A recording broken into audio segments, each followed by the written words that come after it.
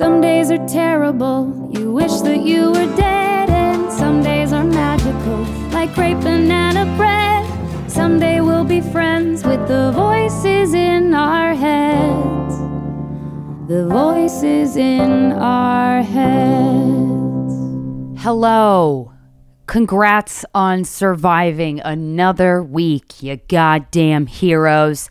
Yeah, I'm talking to you, Stu, you Jew. I could say that because I'm also Jewish, although I didn't know it until I did a 23andMe test. I also found out some other things, but I'm glad you're here. I'm Christina Hutchinson. I'm your trusty host. Welcome to the Voices in Our Heads. Wow. We're doing it. We're figuring it out. Well, we're trying. Here's some shows that I have coming up that if you're in the following areas, cities, and states on the following days, you should come.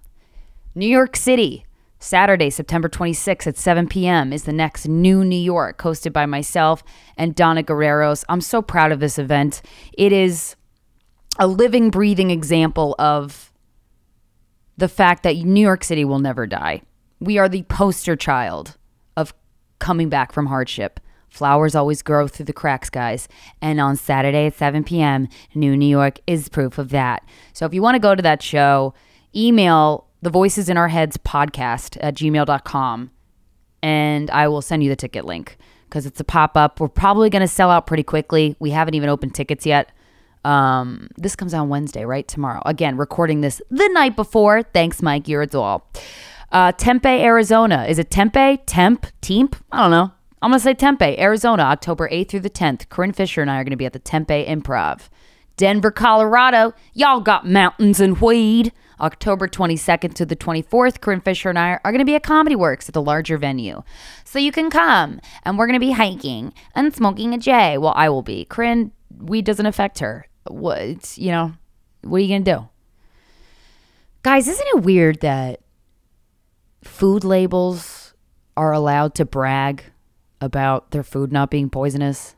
I just feel like, all right, I was grocery shopping the other day, and I just noticed all this hoopla on the food packages that are like, guys, we didn't put rat piss in our food. Yay! You don't get an award for that. I was really hoping that none of the food had really bad things, GMOs and SPCs. I don't know what that means. What's the one that's the salt? Is that GMO? Whatever it was, MSG, that one. That'll give you a headache. But I love sesame chicken. Anyway, I just think it's weird. I feel like the FDA kind of blows. For a lot of reasons, and one of them is that they allow companies to brag about not poisoning their food. It's weird. I don't understand it. Speaking of poison, guys, let's do some fuckboy theater.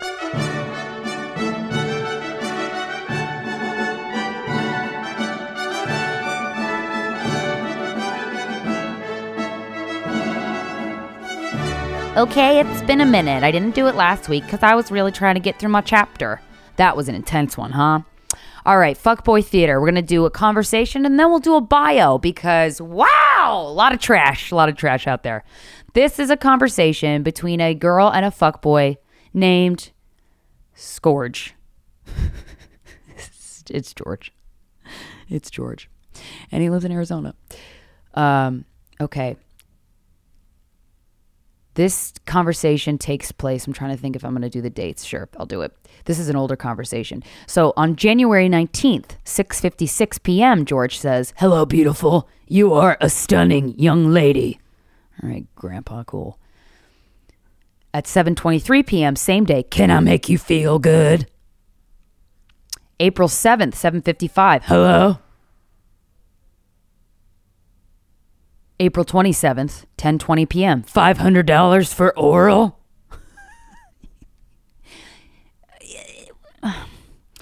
December 10th, 10:19 p.m. Hello? January 11th, 5:44 p.m. Hey, hottie. July 20th, 10:40 p.m. Hello? That was that one. It's just like, you really think people really live in their own heads, man. because this guy is very persistent over a long period of time. And you'd have to think that he believes that he's making headway. Head. Woo, haven't gotten that in a while. Anyway, this is a bio for a fuckboy. This is a Tinder bio. Oh, his name is Piss. Just kidding, it's Chris. He's 27 years old. Let's read what he has to say. If you consider yourself crazy or damaged, I'm definitely the patient-ass motherfucker to put up with any fuckery you could attempt. Wow, really starting out hot. I also have 2 amazing dogs. So, yeah. Stable-ass man that's seen some shit and will definitely put up with any crazy-ass shit you'll pull. So try me. That sounds like a challenge. That challenge is further perpetrated by this man's profile picture of him in a field holding an AK-47. Oh, y'all, he's holding a gun. He's holding a goddamn machine gun that he might have printed off the interwebs. But he's in a field with his eyeglasses down to the tippy tip of his nose, with a black beanie, looking at the camera like, ain't this some shit? And you know what, Chris? Yeah, it is. And scene. Thank you, guys. Wow, thank you. I got a BFA in acting, Marymount Manhattan College. Appreciate it. I really rehearsed for that one. I compiled 3 happiness tips for you guys, because I read all your childhood trauma responses, and I feel like we could use some happy, joy, huh? There's just 3 things that are free. They're free, okay? We love some free shit. But these are things in my life, and I've repeated these on this podcast before. I'm going to repeat them again, because fuck you, Stu. I feel like it bears repeating. Turn all your notifications off of your cell phone. Just turn them off. Check whatever the fuck app. Facebook if you're still. Instagram, Twitter, emails. Turn the fucking notifications off, okay? Because you might not think that it's overwhelming you emotionally and intellectually and spiritually and possibly even sexually. But having notifications on makes me feel like I'm being pulled in several different directions, okay? And I promise you, it is so much healthier for your brain and your body and your titties and your balls if you check whatever the fuck app you want to check when you want to check it. Not the second so-and-so comments on my photo. Just fucking check the app when you want to check it. Turn your notifications off, okay? And tip number fucking 2, after a certain hour of the day, that's up to you. These are just, these are suggestions, but I really cannot recommend them enough because I've put them into practice, y'all, and I'm doing better. After a certain hour of the day, put Do Not Disturb on your phone. I mean, unless, your sister's expecting a baby any minute, then, use your discretion. Sometimes personal situations require adjustments to the rules. But I put my phone on Do Not Disturb, and woo boy, freedom. And also, tip number 3, and I'll tell you this every day of my life, fucking meditate. I realize I probably shouldn't say that stressed out sounding, huh? Meditate, you guys. I promise you, this is coming from a lady who does not enjoy sitting still. And meditating has made me enjoy sitting still. Well, I enjoy sitting still to meditate. I haven't gotten to the point where I enjoy just sitting still for the fuck of it. I don't like doing that yet. Maybe one day I will. Maybe I won't. But meditating, I do it at night, but do whatever you want. I'm not the boss of you. But meditating every night for me, I light my candles in my candelabra in the fireplace because I've never used my fireplace because I don't want to die of CO2 poisoning. But I do want firefighters to come over, so maybe I should reconsider that. But I meditate in front of my fireplace with the candles in it, and it's so nice, y'all. I cannot tell you how beneficial it is for your nervous system. Okay. I had this thought the other day on the toilet. I think I was taking a shit. Was I taking a shit? Or maybe I was peeing. Maybe I was peeing. But I was on the toilet regardless. I was on the toilet. Which hole was it coming out of? I couldn't tell you. But that's not important. So I don't know why I got into it. But that's how my brain works. There's no one here to give me immediate feedback when I talk into this microphone, guys. So sometimes I just go off. But I was sitting on the toilet. And I had this idea all of a sudden. Because I was wondering, and I've lived in my apartment for 10 years. I'm like, I wonder when I'm going to move out. Because I would like a view. I dream of a view. But I was like, what if I could save this apartment and keep it and just make it a museum, like a relic of just my apartment? You could like tour it. And then I thought to myself, while I was on the toilet, wait a second, I want to buy my apartment building. Yep, I want to buy my apartment building and I want to turn the entire building. I'll kick everyone out, but kindly. It's a rental building. So it's like, I'll help them find places. I will not do it. I won't be like, get the fuck out of here. Well, I will, but I'll do it nicely. But the idea I had, it just came to me as if the Lord, she came down and she said, here's this idea, Christina. And I was like, I accept it. I was like, I want to buy my entire apartment building and turn it into an immersive theater experience where there's a different theme for every season. And I'm talking about winter, spring, summer, fall, y'all. Those are the seasons I'm talking about. Where each floor, it's a 5-story apartment building because my apartment is such a unique layout. It is 2.5 stories. I have crazy amounts of closet space, and I turned my storage loft into this beautiful Alice in Wonderland dream space. And one of my closets in my living room I turned into an office that's also dreamy. And I just really love my apartment. I'm like, man, this apartment unit is so unique.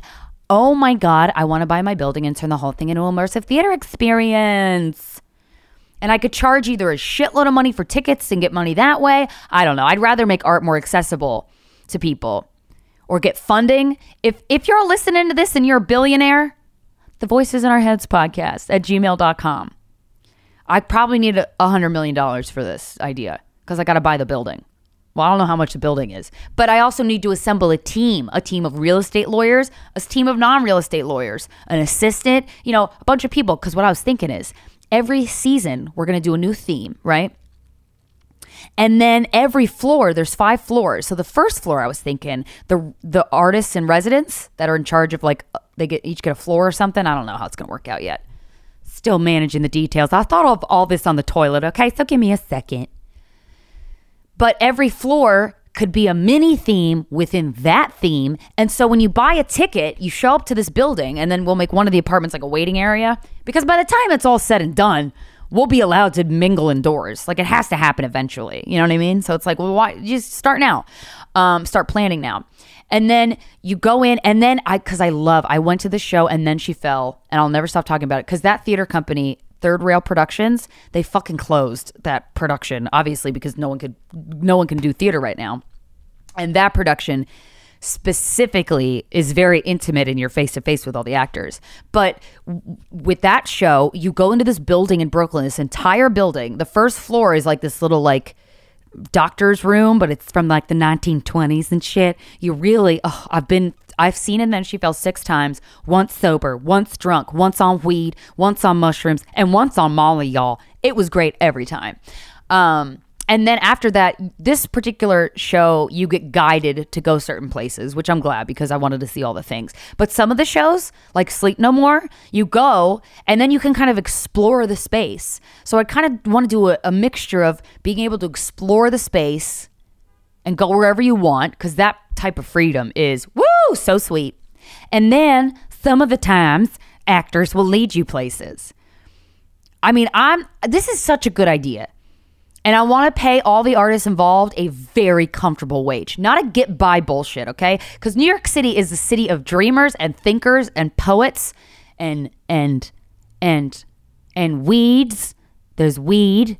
That's not really relevant to this, but I'm saying New York City has the most brilliant minds in it. And artists don't get paid enough. They really don't. All artists do not get paid enough. Some get paid enough, but some don't. And that's not fair. I don't like that. Because we need to be encouraging out-of-the-box thinking, y'all. That has to do with the theme today. I'm so on point. But I want to pay the artists a good wage because one of my favorite places in the entire world is the City Museum in St. Louis. That place, I have never been in a place that has inspired my creativity the way the City Museum has. It's this 10-story giant factory building, and you go in, it's called a museum, but it's, that name doesn't do it justice, because this place, there's 10-story slides, and there's fucking all these caves you can crawl in, and you just kind of go, and you're like, am I gonna hurt myself? But there's no one around to tell you what to do, so you're like, freedom. And it's just it's so cool. When Corinne and I were headlining Helium in St. Louis, we went because a lot of fuckers had recommended we go there, and oh my god, we only spent 3 hours there. I wish we would have spent 27 hours there, y'all. And the cafeteria space, that was one of that, and Then She Fell inspired me to decorate my loft the way I did. And artists like Meow Wolf, yo, if you don't follow Meow Wolf on motherfucking Instagram, shut the fuck up and do it. Don't do it right now. Keep listening to me. But I'll put that, you know what? I'm going to put that on the resource section of my website.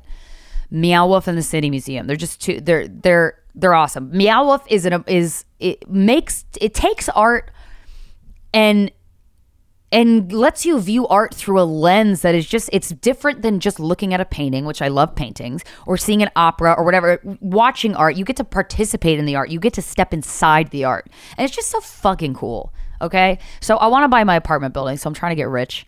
So I want to start doing ads for this podcast, because so far I'm in the negative because I'm buying people books, which I'm glad I'm doing.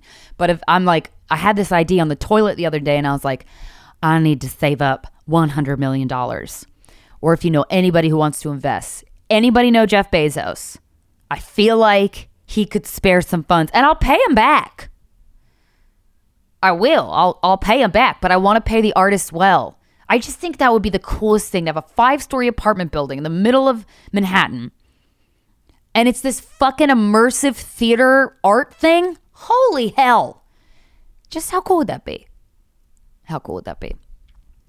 And then I wanted to plug things that I pay for every month, but they're not asking me to plug them, and I'm not getting paid to plug them, because one of the things that builds trust with me and a person or anything, a podcast, whatever, for me to build trust with them, because I do eventually want to do ads, but I also want to push things that I personally pay for and have subscriptions for that I find helpful, and no one is paying me money to say these things. So I don't know. When other artists say that, I hear other artists promoting things for free, I'm like, that makes me trust that artist more, you know? But the meditation app that I use, and I've said this before, but 10% Happier, I fucking love this app. I use it every night. There are single courses that are just strict meditation. There's sleep meditations. And then there's series that you can do, and they have a 2 to 3 minute video explaining the concept, and then they have a meditation that follows, 10-minute meditation. And Dan Harris is this news anchor. He had a panic attack on air, apparently. I gotta make a note to Google that. I want to watch that. I want to watch him have a panic attack. But he had a panic attack on air while he was delivering the news.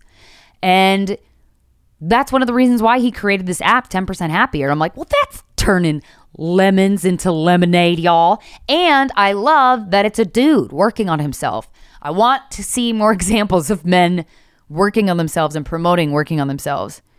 Dan Harris freaked out on air and then made a fucking app that benefits me so much. Another subscription that I pay for that I really love is Masterclass. Woo!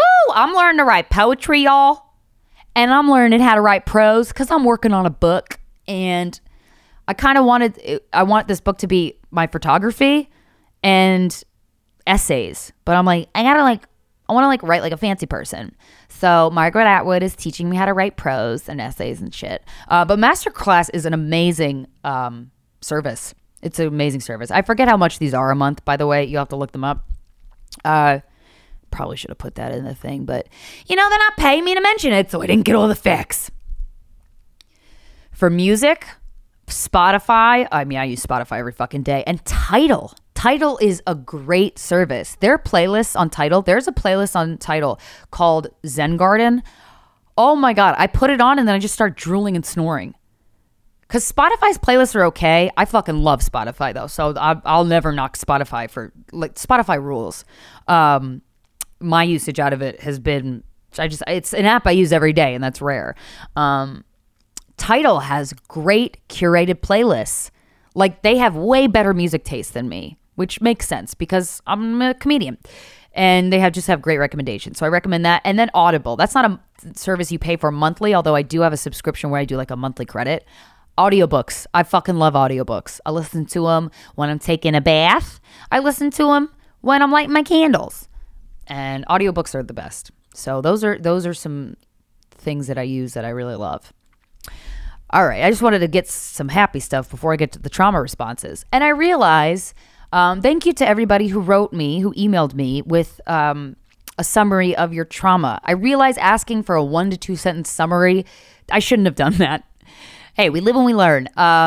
It's really hard to summarize painful memories in 1 to 2 sentences. And I'm so glad that you didn't try to condense them. Some people did, and I appreciate that, but some of you didn't, and I get that, because if someone asked me, summarize your bullshit in 1 to 2 sentences, I'd be like, well, I'm just not going to do it, because I'm going to need 1 to 2 years at this keyboard, okay? A lot of shit happens to us, guys. So these are some trauma responses that I received in my inbox, and the reason I wanted to share this is to hopefully remind you that if you're going through some shit, you're not alone. You're not alone. And we need to be talking about this. Not all the time. You guys, if you listeners of this podcast, you hear me talk about this once a week. And if that's all you hear from me, then you might assume that I talk about this all the time. But let me tell you, another happiness tip. I got to talk about stupid shit, dumb shit. I got to stare at a wall. I got to eat a pancake. I got to play with Kevin. I cannot focus on this shit for too much in one day. It's not great, but you should focus on your pain when it comes up. So here are some trauma responses that I received from viewers like you. All right.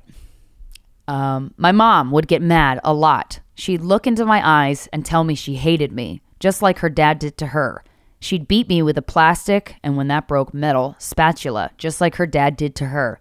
I felt alone and unloved, just like she did, but I love her anyway. Oh, man. I was 14 getting ready for a summer family gathering. I put on a skirt I frequently wore to school without issue.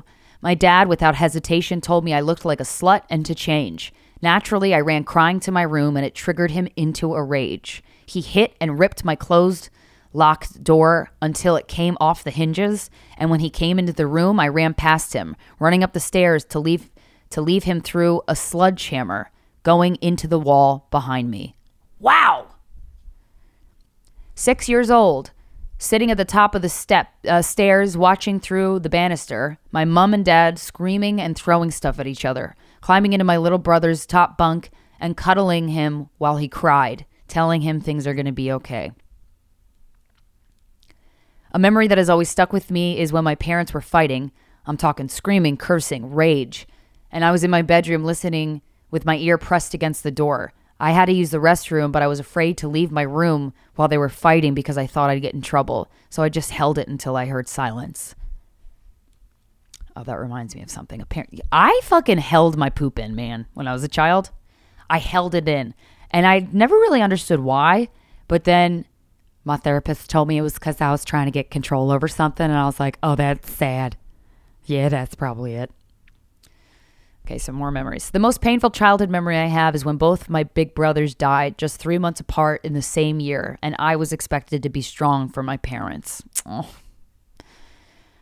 I was born highly sensitive and absorbent of others' emotions. I became my mother's emotional dumpy for her hardships, such as my father's affair and familial deaths. At the same time, my father never displayed his own emotions while ridiculing and bullying my mother for the way she looked, behaved, acted, and existed. Well, that sucks. Growing up with a single mom and with many mental health disorders, the mother had mental health disorders, I often felt invisible. It was me taking care of her instead of the other way around. Once when I was 15, I was lucky enough to be able to move in with my dad across the country. She used her type 1 diabetes against me, not taking care of herself, trying to guilt me into staying with her. Fuck, man. I've had to call 911 many times because her blood sugar was so low that she became incoherent, seemingly drunk. It was terrifying, and I've never been the same since. Oh, my God. I'm so sorry, boo. My childhood fucking sucked. From a stay-at-home mom not spending any time with me, my parents' dysfunctional divorce, and being molested/raped by my mom's younger brother from age 4 to 11 years old, and coming out with it in high school and seeing my family fall apart, not know how to handle it. It was a rough ride. I recently took mushrooms for my 25th birthday, and on this wonderful trip, I realized what scared me the most through all of it was that I never felt like I had unconditional love. Oh my God. I love you. I have unconditional love for you, and I don't even fucking know you. I was one of those kids that always knew that that better was out there, so at the first opportunity, I moved overseas from US to Australia. Hell yeah.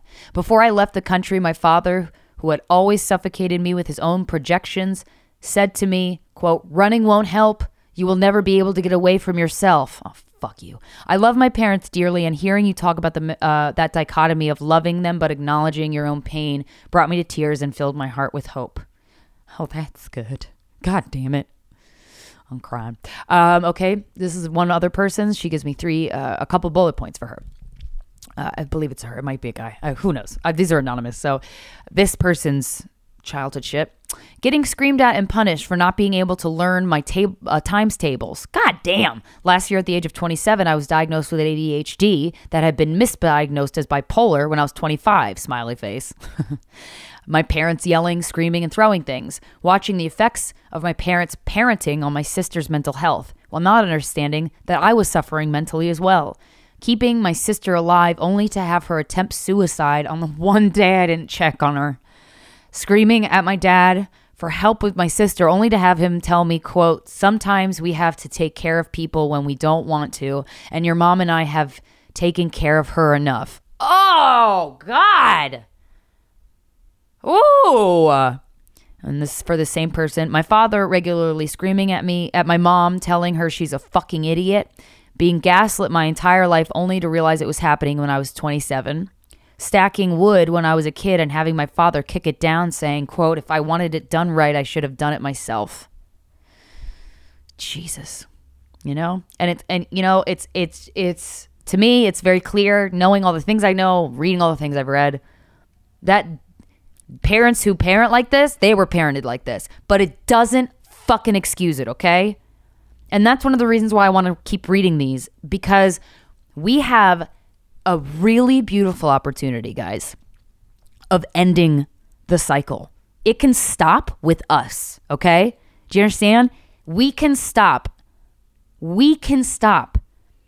the drug addiction, the alcoholism, the mental abuse, the mental health issues. We can stop it. And we can have children who will be brought into a healthier, nurturing, emotional environment if we do the work. How we stop it is painful but simple. We dig into ourselves and we question ourselves and we interrogate ourselves and we read these goddamn books. All right, I'm going to keep going. I ain't done, motherfucker. My introduction to sex was when my dad fell asleep and left some random porn channel on and my mother caught me watching it. For years afterwards, my father molested me and I often found our family video camera hidden in my room. When I finally told my mother, the three of us talked, questions were asked, but it was ultimately swept under the rug. My father still drinks. I still live at home with them. And though I'm half black, I'll never be able to date a black man. Oh my God. And I cannot stress how many people in this world have been sexually molested as a child. It's a lot, okay? Whatever number that you think it is, listener, right now, it's more than that, okay? I promise you. I promise you. My mom used to grab my ponytail. I had very long hair and an attitude as a teen. Oh, we all did. Pull over on the side of the road and scream at me to apologize while she was driving and I was in the front seat. This happened more than several times. Oh my God. I will never forget when my mom called me a slut when she asked if I had sex. Jesus, this sounds like I'm writing it. Or that I was a devil child. Oh. Or that I was a bad person. Or that I was this or that. Or that I'm a kid and my opinion doesn't matter. I was called so many names, demeaned, and lessened ever since I was maybe 12. I've had my stepdad strike my legs and leave marks, push me down, scream at me, just for having an opinion that differed from his. And of course, that language caused me to want to rebel more and more severely with time. I lived to cause them pain because they caused me pain. Oh, man. I used to think that the screaming I heard from my parents at each other on a school night until 2 a.m. was normal. And the fucked up part was, when I was 11, I had to tell my dad my mom was cheating on him. Oh, 11! But through lots of self-help and mental health education, I realized the screaming and fighting, which is nonviolent, it's emotionally violent, was just as damaging to all of my friendships, relationships in my life now. See, that's the heartbreaking part, man. This whole realization spectrum, like the whole journey, the whole graph. It's like, you know that graph, the illustration of it was an ape walking in a line, and the ape turns into a human being, and then the human being turns into an old man or back into an ape. I forget how it ends. But it's like when you realize that your childhood was fucked up, that's such a mind fuck. And then you realize, oh, am I a dick to my friends because my parents were like, it's just, there's so many words. There's so many of that throughout this. And I that's why I say it's very painful to do this shit. But boy, do you have the opportunity to end this forever for your family, should you choose to have one. When I was 11, my stepdad molested me. I told my mom about it, and I was sent to my aunt and uncle's house to live with them for a few days. My mom and stepdad called me the next day crying and asked if I wanted to send my stepdad to jail. Oh my God! I didn't want anything bad to happen to anyone, so I said no. Of course, you're 11! I had to live with him and endure emotional and sometimes physical abuse until I turned 18. I regret not sending him to jail every day.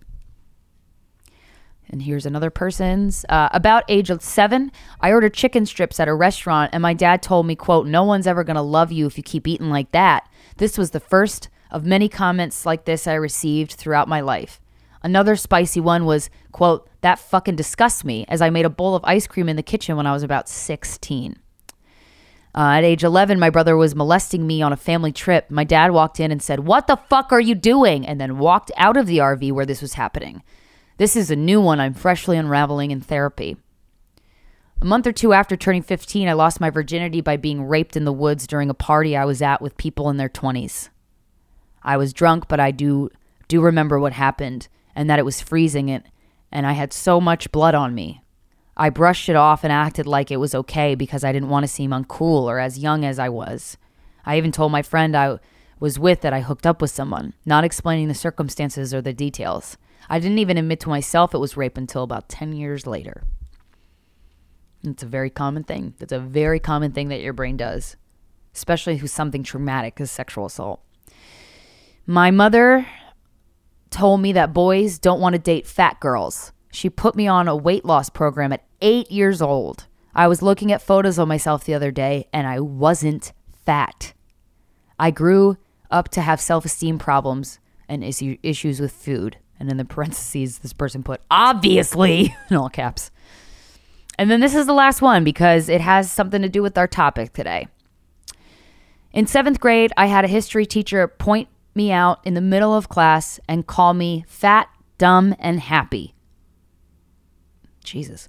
It validated every insecurity that I had about myself. My dad telling me that I was socially retarded, developing early and being ashamed of my body, and being quiet and shy, not having the confidence to speak up unless called upon. To label me this way in front of all my peers, my crush, my friends, I felt so exposed and humiliated, like everyone was thinking this about me the whole time, and I was just frozen in place with a stupid smile on my face, validating everything he just said about me, like I was too stupid to understand the insult that had just been thrown at me. Wow. Well, that brings us into the topic today.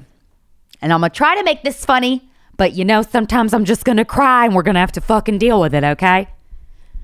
This is chapter 14 of Nathaniel Branden's The 6 Pillars of Self-Esteem. Self-esteem in the schools. Oh, boy. You know what we all have in common? We went to school. Actually, some of you got homeschooled.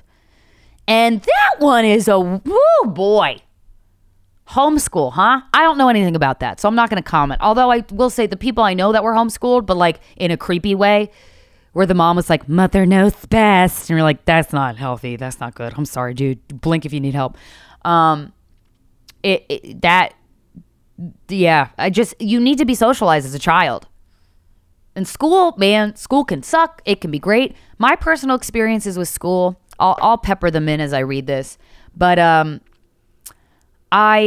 the year I hated the most was 5th grade. That was the notorious worst year of my life. Still to this day is the worst year of my life. Because I also had all these emotions and feelings, and my parents were separating and they were screaming at each other, and I was all alone because no one asked little Christina, how you feeling today? And little Christina was like, when? Everyone's like, I got other shit to do. And little Christina was like, okay, I'm just going to go cry and then hump something to forget. Okay, I'm just going to go hump this stuffed animal to forget all my woes and my sads. So I'll be fine. And I wasn't. But 5th grade, I hated that year, and I had this one teacher. Woo! One of the things she said, she would always say, organization is the key to success. She didn't say it like that. We were in the South. She was like, organization is the key to success. And she said it with an evil smile, and I really felt like she hated me, and she singled me out. And looking back, especially after reading this chapter, that bitch singled me out. So fuck you, Miss Turner. You didn't help, okay? That being said, there are some amazing teachers in this world. And I really hope if you're listening to this that you've had the pleasure of experiencing an amazing teacher. Public school teachers, because I don't know how the fucking other teachers get paid. Maybe they get paid enough.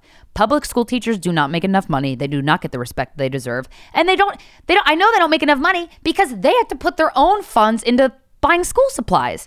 And here's where we talk about racism. And this country being built against black people, because if you withhold education from people, you are withholding dignity and potential from other human beings. And the fact that the tax brackets decide, whatever tax bracket of that area decides how much funding the school gets, is fucking bullshit. Okay? And one of the, and I witnessed racism in my classroom a couple times. There was some, profound, that's not the right word, terrible examples of seeing teachers be outright racist to the black students. Oh, God, it makes me so fucking mad. I forget that one French teacher's name. Boy, I'd fucking call her out. But then if certain areas, poorer areas, or low-income areas deserve equal education, there is not equal education, okay? Someone fucking wrote me with guys they fucked saying that, I think it was in Alabama, their school just recently had integrated desegregated proms. And I was like, whoa. You mean there was a black prom and a white prom? They're like, yeah. I'm like, wait, what? I think this was about like 3 or 4 years ago. And I remember reading that. I'm like, are you fucking... And then I Googled it and I was like, well, goddamn, she's right. I mean, she went to the school. And there was so many interracial couples in the school and they couldn't fucking go to each other's thing. And I'm like, what the fucking shit? Anyway, sorry, I go on tangents. But everything I'm talking about with regards to self-esteem, with regards to school, with everything, I encourage you to also think in the context of race and how it affects people by their race. Just please keep that in your mind. We need to be aware of it and we need to look out for it and we need to figure out ways to vote people in office who actually give a shit about everybody actually getting an equal education, okay? Anyway, if you don't vote, I'm going to come to your home and I'm going to punch you in the taint. All right. Chapter 14, Self-Esteem in Schools. Let's read some excerpts, shall we? All right, Nathaniel, what do you got for me?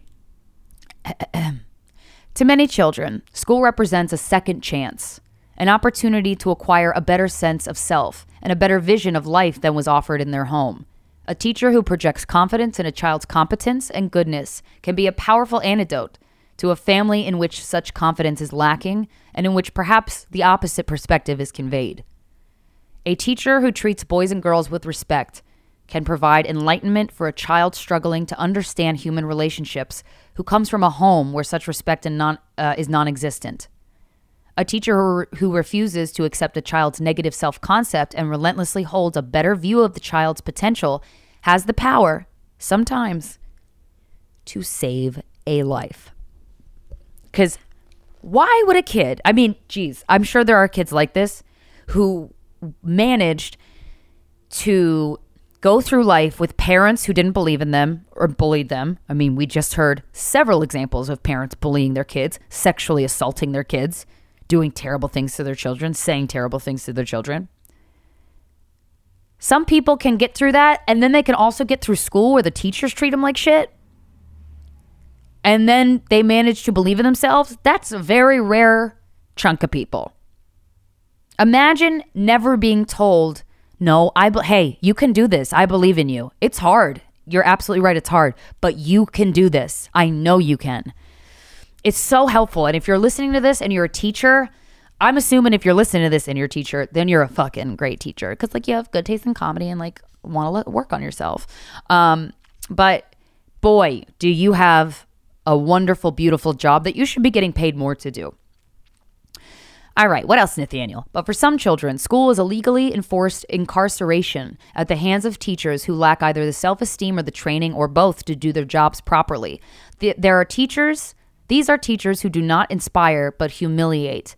Like that fucking chick's teacher. I'll fucking punch him in the goddamn testicles. Ugh!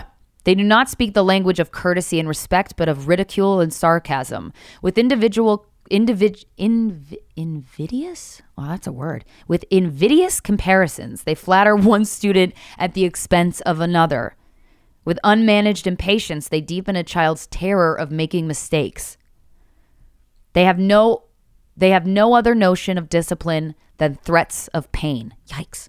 They do not motivate by offering values, but by evoking fear. They do not believe in a child's possibilities. They believe only in limitations. They do not light fires in minds. They extinguish them. Who cannot recall encountering at least one such teacher during one's school years? Oh, y'all, I just had a memory. I knew. It's like, I'm going to think of things to say while I'm reading this. In 7th grade, this teacher, Mrs. Kelly. Yeah, I'm calling you out by name. There's so many Mrs. Kellys in the world. I came in class with low-rise jeans, very low. I'm talking Britney Spears low. And I had a flat-ass stomach, still have a flat-ass stomach, because I work my ass off for it, y'all. The older you get, the less croissants you can eat. But I remember she called me a slut. She said I looked slutty in those pants. And she came up to me like a fucking cunt. And I was at my locker and she came up. Oh, I remember it like it was yesterday. Fuck you, Miss Kelly. She came up to me and she goes, are you really wearing those pants? And I was like, no, I'm not. They're a figment of your imagination. I'm just kidding. I started crying because I'm weak. I was weak. I was a weak child. And I was truly my perspective when anybody would ever be mean to me, 7th grade, probably lasted up until middle school, was like, why would anybody ever be mean to me on purpose? Like, no one means to be mean. So I did not stand up to myself when this teacher said that. But I remember freezing and shaking as she called me a slut for wearing those pants. And I remember thinking, like, I hate her and I want to choke her out. And later my therapist told me that, like, that's actually a really healthy response. Don't actually choke a teacher out because y'all get arrested as fuck. And I don't recommend physical violence to solve any problems. We have words. Let's try to figure out how to use them. But she called me a slut for wearing these low-rise jeans. And this chick dressed Amish as fuck. She wasn't Amish. No offense to the Amish people. We weren't in an Amish area. But she dressed like a little turd that was Amish and had these long skirts and had horrible taste in scrunchies. Now, I love a scrunchie. I mean, I'm just making fun of her appearance because she made me feel terrible. But she told me I dressed like a slut. And I was like, and all I did, I shook and I went to the bathroom and I cried. And I knew that it wasn't right that she said that to me, but I didn't tell anybody about it. I think I told that English teacher that I was had the biggest crush on. Because I was like, oh, this is a problem I can go to him about. Maybe he can comfort me. And he did. Anyway, most teachers want to make a positive contribution to the minds entrusted to their care. If they sometimes do harm, it is not by intention. And today, most are aware that one of the ways they can contribute is by nurturing a child's self-esteem. They know that children who believe in themselves and whose teachers project a positive view of their potential do better in school than children without these advantages. Indeed, of any professional group, it is teachers who have shown the greatest receptivity to the importance of self-esteem. But what nurtures self-esteem in the classroom is not self-evident. Well, tell me more, Nathaniel. One of the characteristics of persons with healthy self-esteem is that they tend to assess their abilities and accomplishments realistically, neither denying nor exaggerating them. Might a student do poorly in school and yet have good self-esteem? Of course. Grades are hardly a reliable indicator of a given individual's self-efficacy and self-respect. But rationally self-esteeming students do not delude themselves that they are doing well when they are doing poorly. I mean, I don't know anybody in school that like pretended they were great and actually wasn't. So is that a thing that happened? Because I was in the gifted program and I was like, goddamn right, I'm gifted. And then I felt so much pressure from the gifted program that I freaked out, and I only lasted a year because I failed out of it. And I was like, well, I guess my gifts got taken away from me. Okay, maybe I suck. I'm going to go cry now. Anyway, we do not serve the healthy development of young people when we convey that self-esteem may be achieved by reciting "I am special" every day, or stroking one's own face while saying "I love me," or by identifying self-worth with membership in a particular group. And then he's in parentheses ethnic pride, and I was like, Nathaniel, are you white? What are you saying? Rather than with personal character. Let us remember that self-esteem pertains to that which is open to our volitional choice. That's important. Let me repeat it. Let us remember that self-esteem pertains to that which is open to our volitional choice. It can, so that's why I said ethnic group. It cannot properly be a function of the family we were born into, or our race, or the color of our skin, or the achievements of our ancestors. These are values people sometimes cling to in order to avoid responsibility for achieving authentic self-esteem.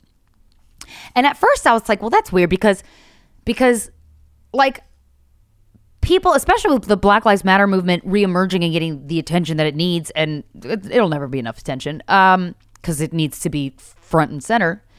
I was like, but like I see people like my friends who are artists who are black. They're like, I'm fucking proud to be black. And so when I read that, I was like, huh? And then I kept reading and I was like, oh, he talking about white people. He talking about the whiteys with the guns showing up with their fucking little torches in South Carolina. Because this is the paragraph that made me realize that, or surmise that anyway. On the other hand, the principle of self-acceptance can have an important application here. Some students who come from different ethnic backgrounds, but who are eager to, quote, fit in, may in effect deny and disown their distinctive ethnic context. In such cases, I don't think this is about white people. In such cases, it is clearly desirable to help students to appreciate the unique aspects of their race or culture, to own their history, as it were, and to not treat their heritage as unreal or shameful. What makes the challenge of fostering children's self-esteem particularly urgent today is that many young people arrive in schools in such a condition of emotional distress that concentrating on learning can be extraordinarily difficult. Robert Reisner, former superintendent of the Moreland School District in California, writes, oh, this is crazy. Oh, we haven't gotten to the part about that I surmise is about white people. Where is that? Basically, it was like white people holding on to like, I'm white and I'm better than you. No, fuck off. Fuck off. Okay? Fuck off. Anyway, so this guy who's a superintendent of the Moreland School District in California, these statistics are not great. 68% of children entering school today in California, that's a big ass state, y'all, takes up a lot of room. Also, I hope you are doing okay from those fires. Holy shit. 68% of children entering school today in California have both parents in the workforce, which means relatively little time spent with either parent. Over 50% of students have already seen a family change, a separation, a divorce, or a remarriage. In many districts, by high school, 68% are not living with their two original parents. 24% are born out of wedlock and have never known a father. 24% are born bearing the the residual effects of their mother's abuse of drugs. In California, this statistic, woo! Oh, I don't like it. In California, 25% of children in California will be either sexually or physically abused before they finish high school. The fuck? Told you it was common. That doesn't make it acceptable or good. 25% come from families with alcohol or drug problems. 25%. 30% are living in conditions considered substandard. 15% are recent immigrants adjusting to a new culture and a new language. Whereas in 1890, 90% of the children had grandparents living in the home. This is so interesting. And in 1950, 40% living in the home. Today, that figure is down to 7%. So they're far less of a support system. And I know in some cultures, like there's a lot of Asian cultures that treat elderly with actual respect.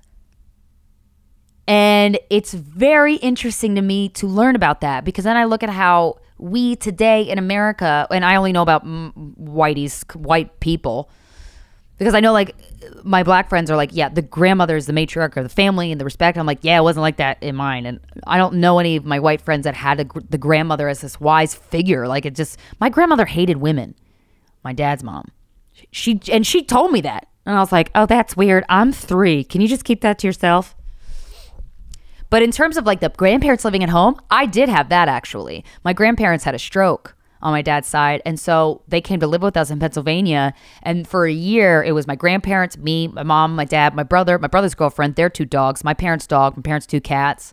It was a full household. What a year. And then they sold their house and we put we built an in-law suite into our house. And my mother, God bless her, took care of my grandmother and grandfather, wiped their butts until it really took a toll on her arthritis. And then we had to hire people. But like, man, that's hard. But I look at other like Asian cultures, for example, some Asian cultures, not all of them, that really honor the grandparent or the elderly family members. And I'm like, that's kind of nice, actually. That's the way it should be. We shouldn't throw old people out on the streets. That's fucked up. Anyway. Okay, I'm going to keep quoting these statistics about California from Robert Reasoner. As to the emotional life of young people, consider these figures. 30 to 50% will contemplate suicide. 30 to 50% of students in California will contemplate suicide. 15% will make a serious attempt to kill themselves. 41% drink heavily every 2 to 3 weeks. 10% of girls will become pregnant before they finish high school. 30% of boys and girls will drop out of high school by the age of 18. Damn, yo. And that's just one state. Goals of education. Is the primary goal of education to train young people to be good citizens? Then a high premium may be placed not on fostering autonomy or encouraging independent thinking, but on memorizing a shared body of knowledge and belief, on absorbing the rules of a particular society, and often on learning obedience to authority. And this makes me think of how much history, as related to what America has done to black people historically in America, has been missing from our public education system. Some of you might have had a pretty solid education, but I didn't learn about Black Wall Street until this summer. I didn't know who Fred Hampton was until 2 summers ago. Didn't know who Stokely Carmichael was. I knew who Martin Luther King was. I didn't know that the FBI conspired to kill him, and probably did, and that there's a file waiting until 2027 of the FBI to be exposed with all that information. That's going to be a fun one, y'all. So I would say a lot of the American education system, the public education system, and they don't tell us shit about sex. Think about this. Everyone knows about the male orgasm in a sex education class, unless it is abstinence only, in which case everyone's fucked. But if it's not abstinence only, you know what a male orgasm is, because we need sperm to make a baby. And for sperm to come out, a man has to have an orgasm. So we know what a male orgasm is. When I took my goddamn middle school health class, I was like, okay, cool. What about us, doc? If your sex education class in middle school and high school covered the female orgasm, please, the Voices in Our Heads podcast at gmail.com, because Someone had to have covered it, right? Right, guys? Okay, no? Okay. Well, anyway. Like, that's so fucked up. How can we pretend that we care about the citizens of the country? How can the government pretend they care when they withhold history from us and they withhold science from us? And they beat us with rulers. That didn't happen to me, but it happened to other people. Okay, let's keep going, y'all. I vividly recall my own experiences in grade school and high school during the 1930s and 1940s. Oh, God, he's old. He should be respected. The two most important values conveyed to me in the world were the ability to remain silent and motionless for long periods of time and the ability to march with my fellow students in a neat row from one classroom to another. Ugh. School was not a place to learn independent thinking. Yeah, man. I mean, if you ask your parents how their school was, I feel like it wasn't great. School was not a place to learn independent thinking, to have one's self-assertiveness encouraged, to have one's autonomy nourished and strengthened. It was a place to learn how to fit into some nameless system created by some nameless others and called the world or society or the way life is. And the way life is was not to be questioned. Since I questioned everything and found silence and stillness unbearable, I was quickly identified as a troublemaker. Oh, Nathaniel, you crazy. Many brilliant minds have commented on their dismal experience in school, their boredom, their lack of appropriate intellectual stimulation and nourishment, their sense that the last thing the education system was designed for was the cultivation of minds. And another thing for me, I could not get up early in the morning. I learned how to get up early maybe a year ago. But when I was a kid especially, it was so hard to wake me up in the morning. And I obviously finally got up because my dad was like, hey, get up. And like, he would wake me up very sweetly, but then I wouldn't fucking get up. And he was like, all right, I don't know what else to do, so fucking get up. And then I had to fucking go to school and learn. And my mom was living in a car for some period of time. And I told my dad that I knew how to brush my hair, but I actually did not know how to brush my hair. So my curls matted and I had not dreadlock. There was just a mat. It was matted. And I just put it up in a clip until it all became matted. And I was like, well, I don't know what to do. And the kids fucking bullied me for it in school. But I didn't want to tell them that mom was living in the car and I lied to my dad about knowing how to brush my hair. I mean, it's just a shit show, y'all. It's really, when I say congrats on not killing yourself, I mean congrats on not killing yourself, okay? There's reason to hope that this orientation is changing. The assembly line has long since ceased to be an appropriate symbol of the working place, as we have made the transition from a manufacturing to an information society. And mind work has largely replaced muscle work. Well, that's cool. What is needed and demanded today in the age of knowledge, of the knowledge worker, is not robotic obedience, but persons who can think, who can innovate, originate, and function self-responsibly, who are capable of self-management, who can remain individuals while working effectively as members of teams, who are confident of their powers and their ability to contribute. What the workplace needs today is self-esteem. And what the workplace needs sooner or later, if of necessary, becomes the agenda of schools. Yeah, because school's fucking supposed to prepare you for work or whatever the fuck. It's not work if you love it. But most people, it's work. I'm drinking water. And some people have multiple jobs. A lot of people do. That's fucked up, y'all. I mean, good on you for doing what you need to do to get by. To provide for your family, to provide for yourself. Seriously.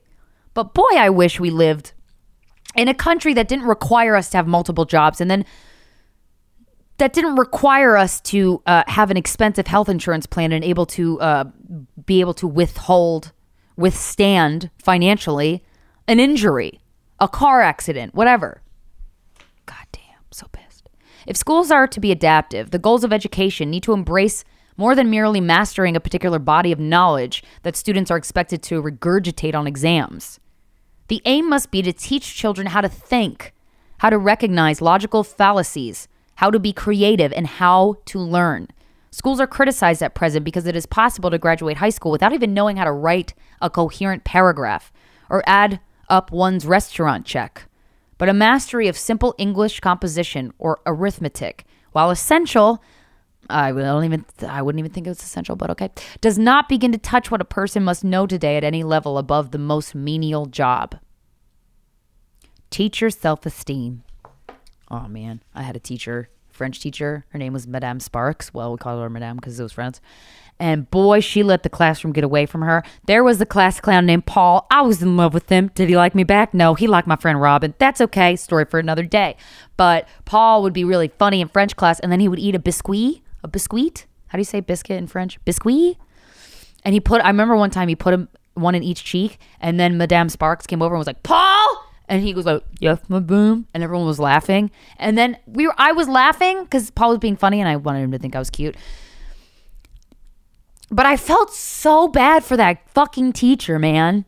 I felt so bad. Anyway, what a great teacher, a great parent, a great psychotherapist, and a great coach have in common is a deep belief in the potential of the person with whom they are concerned. A conviction about what that person is capable of being and doing, plus the ability to transmit the conviction during their interactions. I always did poorly in math in school, a client said to me, and I always knew I could never do well until I met a teacher who refused to believe me. She knew I could do math, and her certainty had so much power, it was irresistible. The ability to inspire students in this way is not usually found among teachers who have little belief in themselves. I mean, yeah. Let's talk about expectations, y'all.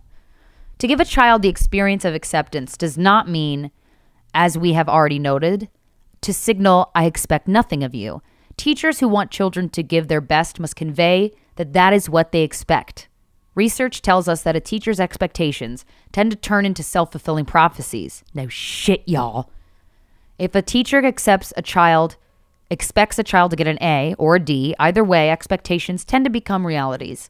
Yeah, because that one teacher, Miss Turner, who was like, organization is the key to success. And I was like, shut up, bitch. I'm trying to live. I didn't say that. I was very nice. But she hated me. She singled me out. She called me Chris, which was weird. Like, no one ever called me that. And she said it really loud. And like, guys, Chris is talking. Chris has something to say. And I'm like, it's Christina, you bitch. But again, didn't say that. I just went home and cried about it. But now that I think back on it, I get real mad at Miss Turner. But I remember that was my first ever D in a class. I think she taught social studies. And the class treated me like I was a fucking idiot because the teacher talked to me like I was a fucking idiot. God, I didn't like that teacher. Really, really didn't like that teacher. Thank God I had some amazing, amazing teachers. Shout out to Miss Mifflin. Shout out to Mr. O'Brien. Shout out to Miss McTamney. Those are three of them that I really loved. And that helped me a lot. If a teacher knows how to convey, I am absolutely convinced you can master this subject, and I expect you to, and will give you all the help you need. Oh God, didn't that sound wonderful? The child feels nurtured, supported, and inspired. I mean, me as an adult felt nurtured just by reading that. Let's talk about the class environment.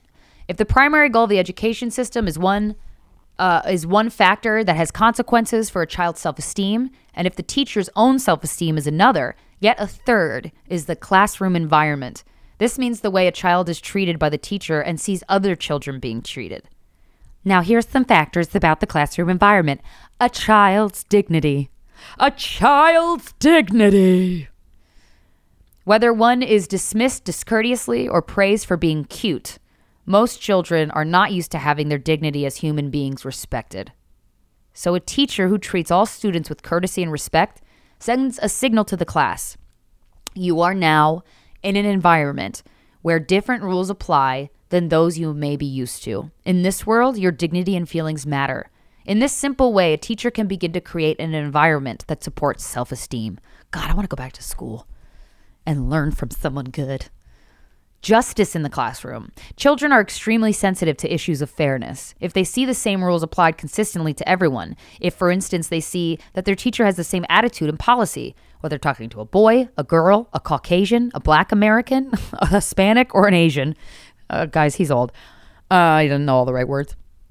They register the appropriate lesson. They perceive the teacher as having integrity, and their sense of safety and security is enhanced.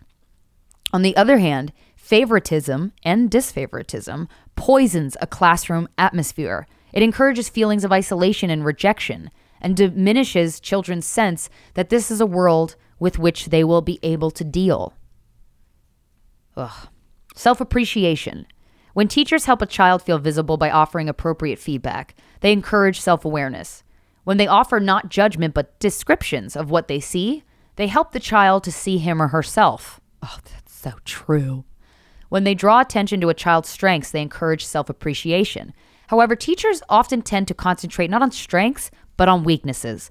Johnny is good at English, but poor in math. So the whole focus is put on math. Since math does have to be learned, this is understandable, but it is a mistake nonetheless. The mistake is not that the teacher says math needs more attention. It does. The mistake is that the teacher treats this as more important than Johnny's skill in English. And I cannot tell you, as a sensitive motherfucking Sally, there were subjects that sometimes I was so good at math and they'd be like, oh, you're gifted. And I'm like, what? No, I'm not. And then I would get in the gifted and I'm like, can't handle this. And they're like, oh, you're not gifted anymore. And I was like, okay, take my gifts back, I guess. I never even had it, maybe. I don't know. But then every time I had a review of grades or report card of any kind, the focus was always, no matter how great the teacher, some of the teachers focused on the positive, but a lot of times the focus was on what I was doing wrong. And that's rude. Attention. Every child needs attention, and some children need more attention than others. There's one kind of student who is often ignored. Oh, this made me sad. This is the student who does his or her work extremely well, but who is shy, retiring, and very silent in class. Above all, what is needed is the message that what the child thinks and feels matters. The tragedy for many children is when, year after year, they do not get this message from adults. At some point, what they think and feel matters less to themselves. Let's talk about discipline, y'all. This is an excerpt written by Jane Bluestein. She wrote, when we ask our students to do something, we usually have a better reason than because I said so. Telling them the real, logical, and intrinsic reason for a limit or rule so the markers do not dry out, so that we do not disturb anyone on our way down to the hall, so that no one trips and falls, builds commitment and cooperation, even from rebellious students. That's true. I always wanted to know why, how come, why, but why? Always asking why. A teacher can think about rules in one of two ways. She or he can wonder, how can I make students do what needs to be done? Or, this one's better, spoiler alert, how can I inspire students to want to do what needs to be done? That one's the best. The first approach threatens pain. The second offers value and power too. Which approach a teacher feels more comfortable with has a good deal to do with his or her sense of efficacy as a person. Discipline problems also often result when children come to school with negative expectations concerning the behavior of adults based on their experiences at home. That's what I'm saying, man. Teachers get a lot of credit. Woo! They got a big job because they don't know what kind of home life the kid has. There was an example of, I don't know if someone who wrote us an email. At some point I read an article, but I know this is a real life example where a teacher at the beginning of the school year said, if there's anything you want me to know, but you only want me to know it, whether it's something going on at home, in your head, something you're curious about, anything you want me to know, write it down on a piece of paper with your name, fold it, and give it to me. And we can talk about it, or you can just want me to know it. And I'm like, what an angel. What an academic angel. That's such a good idea. And I think college professors should do this. Well, college professors really, they're very smart people and I loved my college courses, really did. But the relationship with the actual teacher is weirder in college. I don't know. Because you fuck them. Just kidding. Anyway, where was I? Oh, the discipline part. I already read that. We're almost done, guys. We're growing. Understanding emotions. Let's get into it. If a proper education has to include an understanding of thinking, it also has to include an understanding of feelings. Unfortunately, many parents implicitly teach children to repress their feelings and emotions, or those which parents find disturbing. Quote, stop crying or I'll really give you something to cry about. Fuck you, Judy. Don't you dare get angry. Screw you, Mark. Don't be afraid. Do you want people to think you're a sissy? Fuck off, Doug. I'm not in these parts. No decent girl has such feelings. Don't be so excited. What is the matter with you? Oh, God. Who's horny?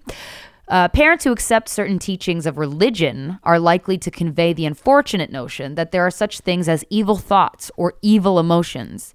It is a sin to feel that. The child may learn moral terror of his or her inner life. Yeah, dog. No one I know. Okay, one person I know went to a Catholic school and didn't get fucked up from it.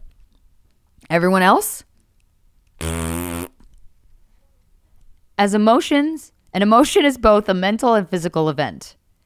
It is an automatic psychological response involving both mental and physiological features to our subconscious appraisal of what we perceive as beneficial or harmful to ourselves.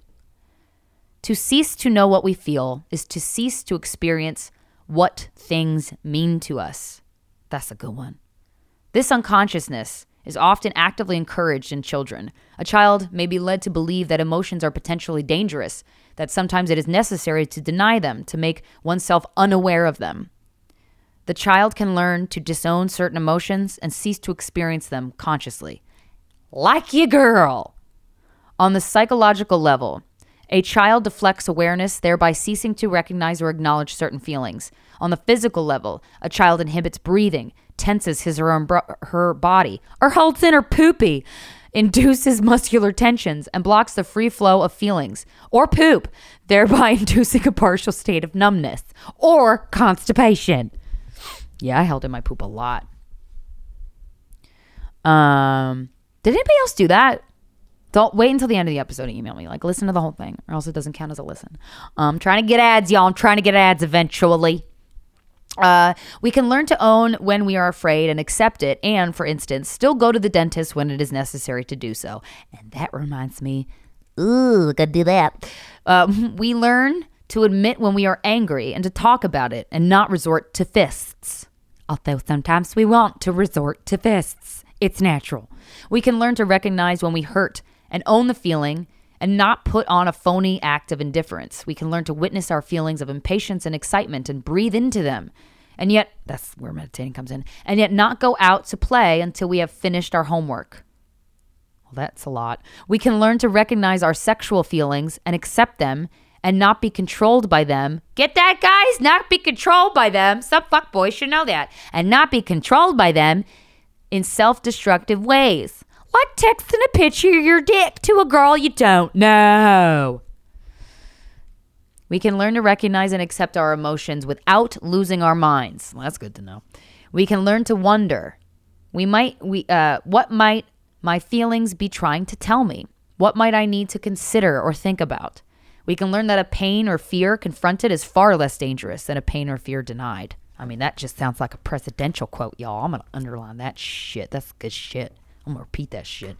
We can learn that a pain or fear confronted is far less dangerous than a pain or fear denied. Ooh, I got the willies. We can learn that we are accountable for what we choose to do, but that feelings as such are neither moral nor immoral. They simply are. That's a good one too. Children who feel accepted find it easier to accept themselves. Well, no shit, Sherlock. Just kidding. We know that the best relationships rest on a foundation of respect for self and respect for the other. We know that win-win, mutually beneficial negotiations in which both parties gain values are superior to win-lose negotiations in which one person's gain is another's loss, a theme, incidentally, that is encouraged more and more in business literature. We know that dealing with people fairly and justly provides the security they need to give their best. We know that a spirit of benevolence, compassion, and mutual aid without self-sacrifice serves the interests of everyone. Y'all, everyone! We know that people who keep their word and honor their promises and commitments evoke trust and cooperation, and those who don't. We know that winners look for solutions, and losers look for someone to blame. You fucking losers. Don't be a loser. Don't worry. I've been a loser many times, and I will be a loser going forward. But I'll learn. But I will learn, y'all. But I'll learn. Okay, we're going to wrap this up. Let's talk about moral implications. Whereas the obedient student will, under different circumstances, sacrifice self or others. Oh, okay. Well, let me go over this part first. This is a good one. The obedient student versus the responsible student. This is a good one. I got to go over this. Think about that. The obedient student versus the responsible student. Let us contrast more traditional ways of teaching with the kind of teaching that nurtures self-esteem by way of a set of comparisons. What we are comparing are the characteristics of the obedient student with those of the responsible student, the student who experiences the locus of control as external to self versus the student who experiences the locus of control as internal. Meaning, an authority figure. If you're the obedient student, you rely on an authority figure to tell you what to do, when to do it, how high to jump. But if you're a responsible student, you understand that you hold the power. Not power over breaking the rules and all that shit, but like you got yourself. And to those people I say, what's that like? I have adapted this material from Jane Bluestein's 21st Century Discipline, where he compares, so let's compare the obedient student. So this is lists. The obedient student is characterized by the following traits, and then the responsible student. So I'll compare them. The obedient student is characterized by things like they follow orders. The obedient student follows orders. The responsible student makes choices. Oh, shit. I see what you did there, Nathaniel. That's a good-ass point. The obedient student may lack self-confidence to function effectively in absence of authority figures, lacks initiative, waits for orders. The responsible student, I wasn't that one, more confident to function effectively in the absence of authority, takes initiative. Yeah, definitely wasn't that one. The obedient student, self-esteem is defined externally, feels worthwhile only when receiving approval. Yeah, that was definitely me. The responsible student, self-esteem is defined internally. No, not me. Worthwhile with or without approval or even disapproval. Yeah, hell no. If a teacher frowned at me, I was like, why should I die? I'm gonna read 2 more examples. The obedient student has difficulty understanding or expressing personal needs. Yeah, that one's definitely me. The responsible student is better able to understand and express personal needs. Well, good for you, motherfuckers. The obedient student is oriented to avoid punishment, keeping teacher off my back. That was me. The responsible student is committed to the task, experiencing outcome of positive choosing. Okay, so that's an important one. And now we're going to talk, last but not least, about moral implications. Moral implications. What's that? I'm glad you asked. Whereas the obedient student will, under different circumstances, sacrifice self or others, this has been the practice of obedient people throughout all of human history. You telling me, Doc?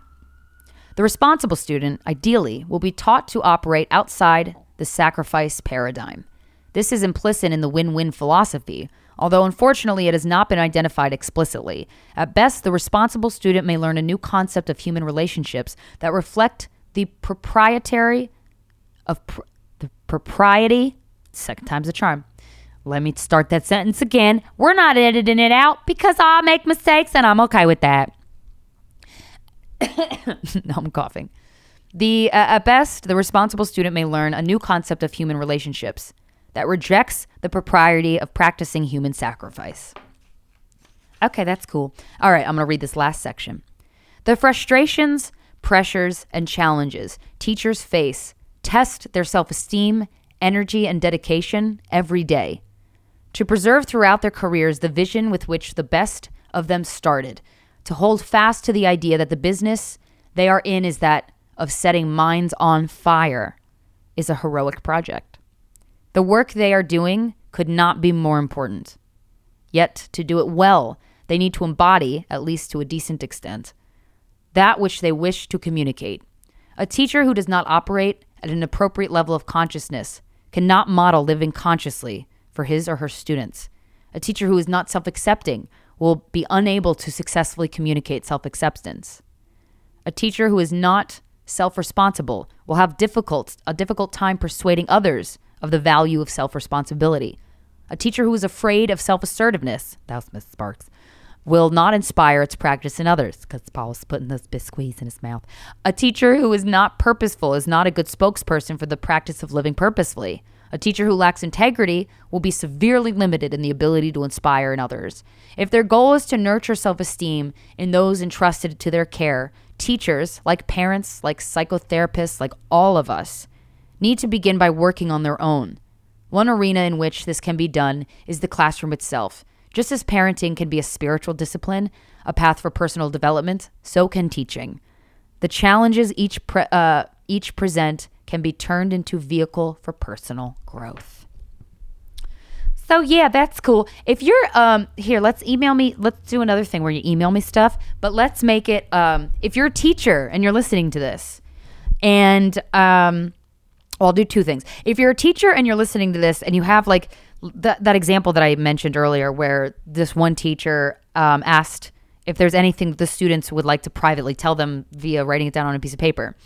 I thought that was such a good idea. If you have certain practices at the beginning of your classroom or throughout your classroom, or if you had an experience with a student that really changed you, email me, thevoicesinourheadspodcast@gmail.com, and I'll share them, because a lot of people are teachers. And this is a very important job. And I think spreading the knowledge and good practices is really helpful. And some people aren't teachers, but they are in a position where they teach. So they kind of are teachers. So what I'm trying to say is we can all help each other and learn from one another. And yeah. And then also, if you're a teacher who is low on funds and had like there was a teacher that messaged me. I don't know if the teacher messaged me or her friend over the summer, because she had like an Amazon wish list of stuff she wanted to buy her class, but because her budget wasn't allowing her to buy the things she needed. So she had an Amazon wish list, and I was like, that's so cool. And so I put it on my social media. If you're a teacher and you have an Amazon wish list of stuff for your classroom, the Voices in Our Heads podcast @gmail.com. I will create next episode, either probably on the resource section on my website or on social media. I'll probably do a graphic. I'll have Emily do a graphic. That's my trusty associate producer assistant. She's great, y'all. Emily. Hi, Emily. I'll post them. I'll promote them. I mean, I got some Instagram followers, and there's a lot of people that follow me who want to give money to artists, to people who need it. And I think the best thing we can do to invest in our future is to invest in creating the best possible classroom environment for the kids. Okay. Did you have fun? Did you have fun today, guys? This is a little bit lighter than last week, but don't worry. We're going to experience ups and downs all throughout the way, because that's what life is, y'all. All right. Congrats on surviving another week, guys. I love you, and I will talk to you next Wednesday. I know I can be what I want to be. If I work hard at it, I'll be where I want to be. I know I can be what I want to be what I want to be. If I work hard at it, I'll be where I want to be. Be boys and girls, listen up. You can be anything in the world, and God we trust. An architect, doctor, maybe an actress, but nothing comes easy. It takes much practice. Like I met a woman who's becoming a star. She was very beautiful, leaving people in awe. Singing songs Lena Horne, but the younger version. Hung with the wrong person, got her strung on that. Sniffing up drugs, all in the nose. Could've died so young, now looks ugly and old. No fun, cause now when she reaches for hugs, people hold their breath, cause she smells of corrosion and death. Watch the company you keep and the crowd you bring, cause they came to do drugs and you came to sing. So if you're gonna be the best, I'ma tell you how. Put your hand in the air and take the vow. I know I can be what I wanna be. If I work hard at it, I'll be where I wanna be.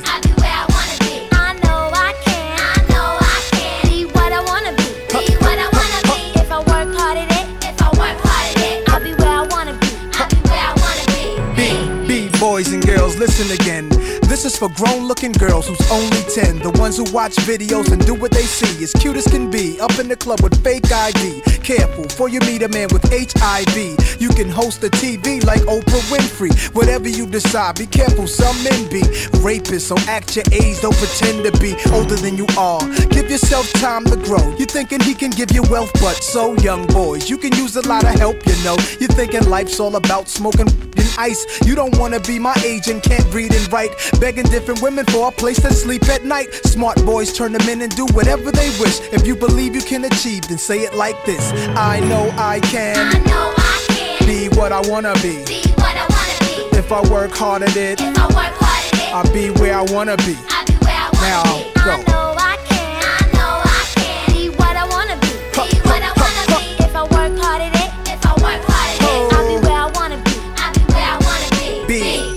We came to this this country. We were kings and queens, never porch monkeys. There was empires in Africa called Kush, Timbuktu, where every race came to get books to learn from black teachers who taught Greeks and Romans, Asian Arabs, and gave them gold. When gold was converted to money, it all changed. Money then became empowerment for Europeans. The Persian military invaded. They heard about the gold, the teachings, and everything sacred.